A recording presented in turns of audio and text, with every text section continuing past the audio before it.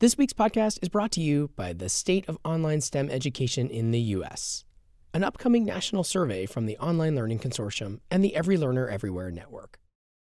The survey will explore the online STEM landscape through the lenses of faculty, institutional leadership, researchers, and policymakers. Please sign up and take the survey at studyinput.com. That's studyinput.com. Emergency remote teaching. That's what's going on. That's what a lot of people are calling this thing that schools and colleges are doing during this unprecedented time of the COVID-19 virus, where there's social distancing and an attempt to slow the spread of this deadly thing. For most colleges that have shut down for the pandemic, we're still in the first few days of this shift to online. I mean, a lot of campuses had their spring breaks this month, and so classes are just now starting up of the actual remote instruction. So how is it going? What do these virtual classrooms look like and feel like for both the instructors and the students? That's what we're digging into today, with voices from online college classrooms in the time of COVID-19. Hello and welcome to a bonus episode of the EdSurge podcast. I'm Jeff Young, an editor here. So as I record this, it's Wednesday, March 25th, and I just wanted to check in. I called up 2 students and 2 professors who are willing to share their classroom experiences so far. This is obviously not a scientific sample, but it does give a flavor for what our reporting shows is happening across the country. And it highlights some of the issues that are coming up unexpectedly for teachers and students doing education online for the first time. I'm going to start with an adjunct professor who's teaching a course at Catholic University of America in Washington, D.C., Simon Rodberg. He's actually someone I know well, so full disclosure there. But he shared his story while sitting on his couch, which for him, I guess, is now the front of his classroom online. I did have a class session yesterday that was the first since the spring break and the move to online, and 16 out of 17 of my students showed up in a Google Meet, and they were there. And at the end of the class, I thought to myself, I think this has gone pretty well. I'm happy with it. They've been engaged, they've participated, we've done a couple of different kinds of activities, and I asked how being online has affected this class for you, and I asked them to type into their answers into the chat box, and I watched as every single student said, I felt distracted, I didn't like it, it was hard to engage, I didn't get as much out of it. Every single answer scrolled through the chat box, and I thought to myself, wow, I really misjudged how this went, and I'm really glad I asked. So interesting that for you, it was okay. I wonder what that was about. I think probably that just like in any in-person class, the teachers vary in the class because they have to respond to everything, be watching everything. I didn't get distracted at all. But for them, this was when they weren't the one talking, it was a lot easier to get distracted. I think the other piece, and I think this really matters a lot for schools, is that I've taught online classes before.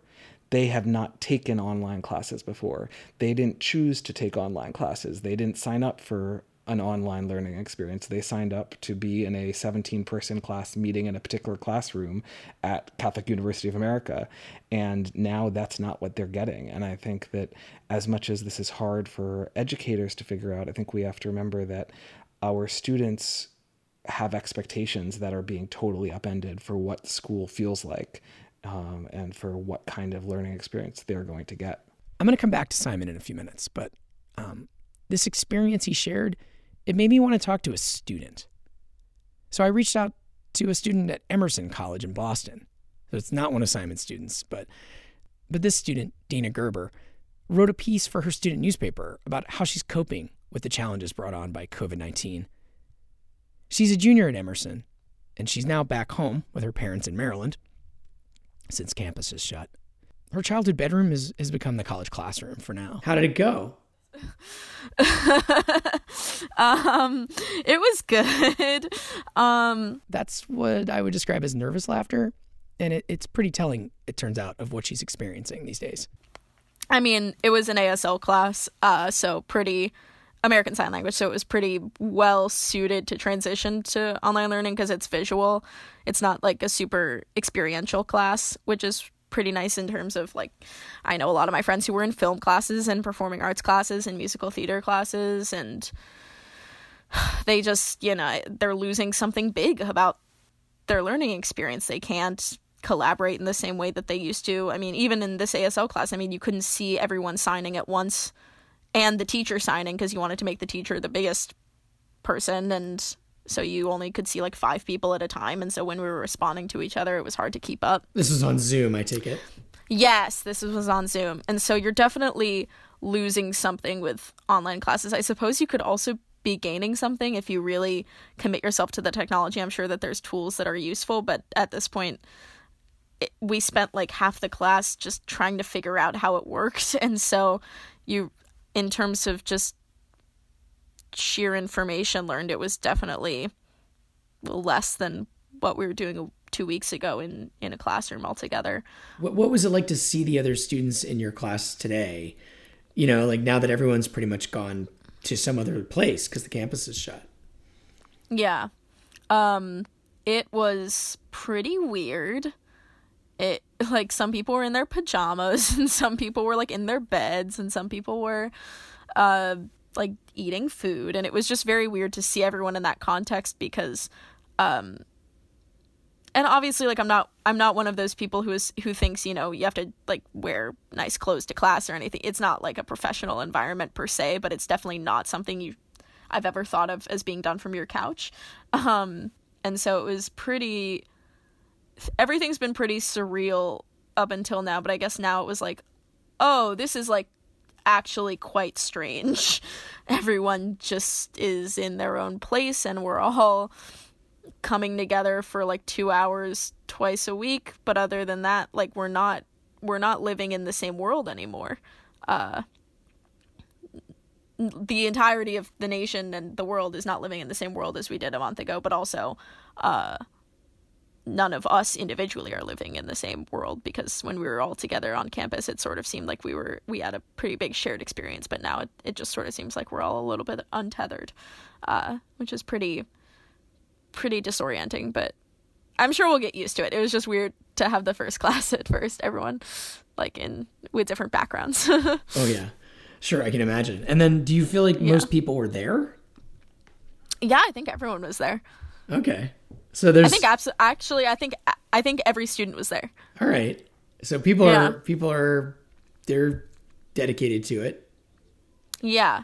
You can it was pretty people, because they're still counting attendance for synchronous classes, and your grade gets worse every time you don't show up for a class. But then again, I've also heard from a lot of people that like they're expected to show up to their 8 a.m. classes, but a lot of people have moved back to the West Coast, so it's really 5 a.m. for them, and it's just so I don't know how they're going to figure out attendance, because it is completely not fair to expect kids to wake up at 5 a.m. to go to a class. One professor who finds herself teaching her very first online classes is Elizabeth Self, an assistant professor of the practice and a teacher educator in the Department of Teaching and Learning at Vanderbilt University. Vanderbilt has moved online now for the rest of the semester. And I wanted to know, what was Liz's first reaction when she found out that she'd be doing remote teaching?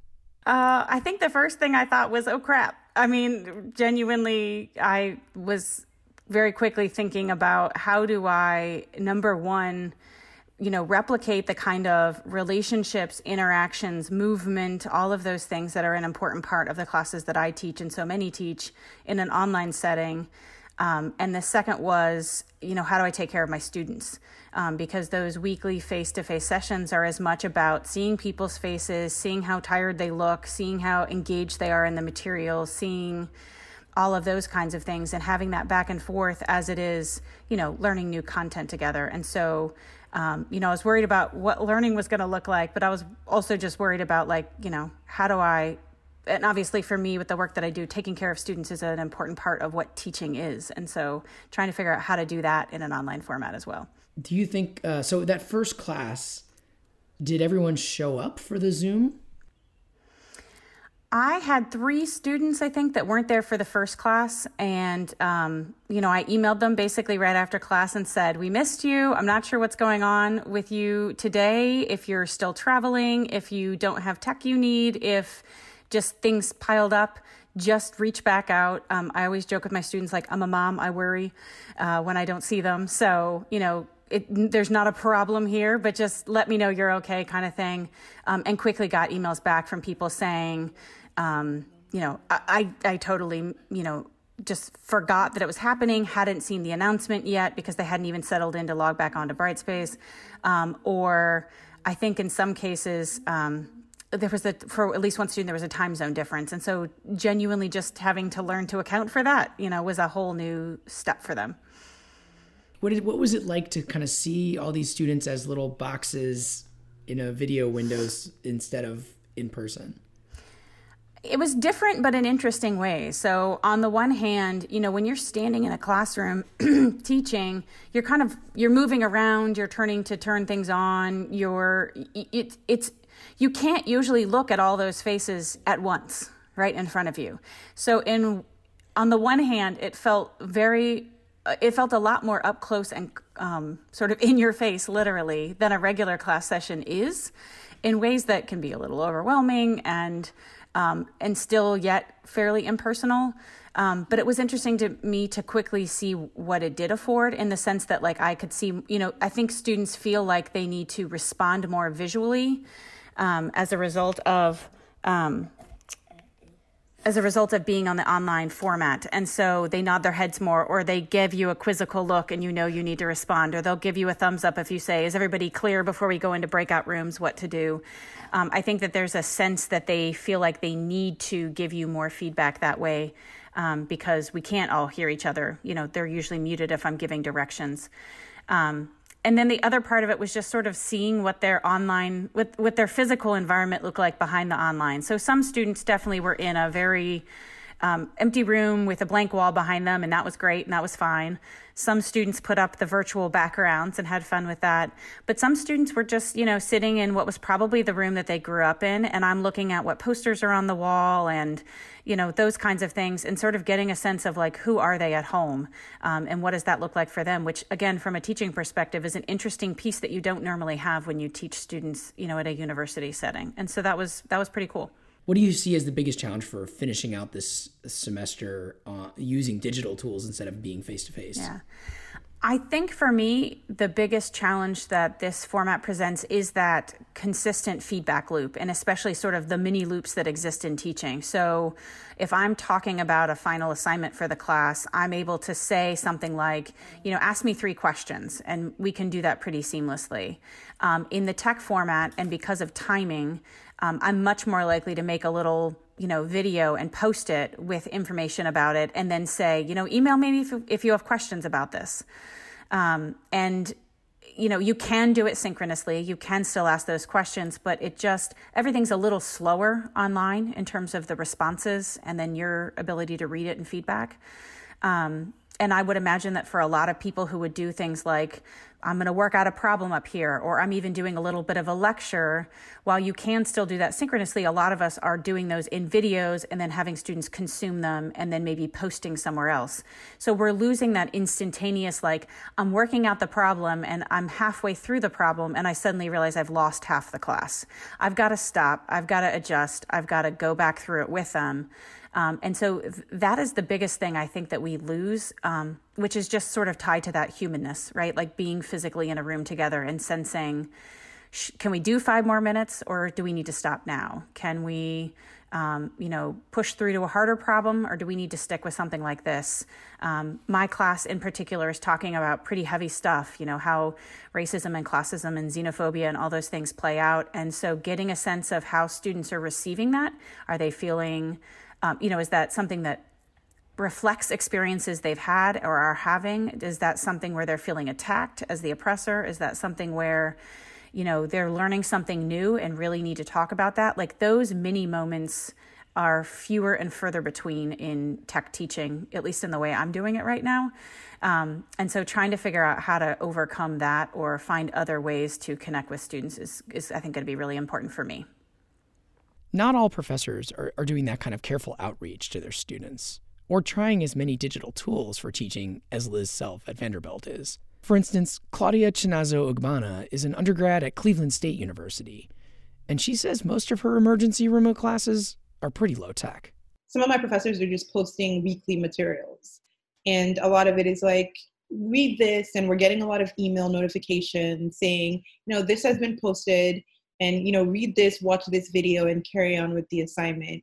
And I think that we are lucky enough to be in a time where learning can just be that easy, where you never have to ever email your professor or ever have to sit in a Zoom session with your professor. You can just read a lecture online or watch a video that he's pre-recorded and take a test, and it's that easy. But I definitely feel like the learning aspect of things might be altered in the future just going forward, because I don't know how realistic it is to just have that kind of connection all the time where it's just, I'm watching a video that you pre-recorded, or I'm reading a lecture, or I'm reading a document and I'm answering a bunch of questions. I feel like the learning is disconnected there in a sense, or can get disconnected in the long term if this thing continues on throughout the summer and even in the fall. Dina Gerber, the student from Emerson College that I talked with, said not all of her classes are using the online format fully either. Yeah, I mean, I'm in a lit class this semester that I love the professor's lectures, and he was an older guy and he really didn't want to learn the technology, and so we're just doing asynchronous learning at this point. We're just reading the text and then writing up responses on our school's website, Canvas. And it's like, that's not really what I wanted out of this class. I get, and I completely understand he doesn't want to learn Zoom. I totally understand, but it's not like it's a seamless transition. It's definitely got its road bumps already. But so 2 of my classes are asynchronous and 2 are synchronous. So we'll see which one works out better. Right now I'm thinking they're both sort of equally disheartening a little bit, but I know everyone's trying their best and we really didn't have any other option, and obviously it's very important, but at this point I'm just kind of like, well, can't we just cancel classes and just pick up next year or something? But that's also not really feasible for kids who need to graduate on time. So we're seeing some students on social media complaining about the quality of their remote teaching as well, and some are even asking for some of their money back since they're not getting what they paid for, according to them. And then again, many students do understand that no one chose this situation. We're in a crisis here. My sense is that many professors are really trying to adapt and improve as they go with this online teaching. I asked Simon Rodberg, that first instructor I talked with at the top of the show, what he did when he saw students in his first online class push back and say they felt disconnected. Honestly, I am still trying to figure that out.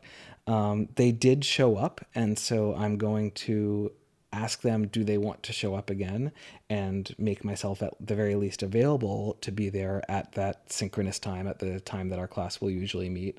But I'm also going to try to schedule more one-on-one check-ins. I'm going to try to put more material online for them to learn from. I also have to balance, honestly, just like every other teacher in America, that my life has been upended as well, and I can't devote as much time to totally rethinking my class as I would like to. I'm homeschooling my son right now. That's kind of a cliffhanger for a future episode right there, since I talked to Simon more about his experience homeschooling and his advice for K-12 teachers and school leaders. So stay tuned for that in a future episode. It seems like one recurring challenge we're hearing is time zones and how hard it can be for students and professors scattered around the country or the world.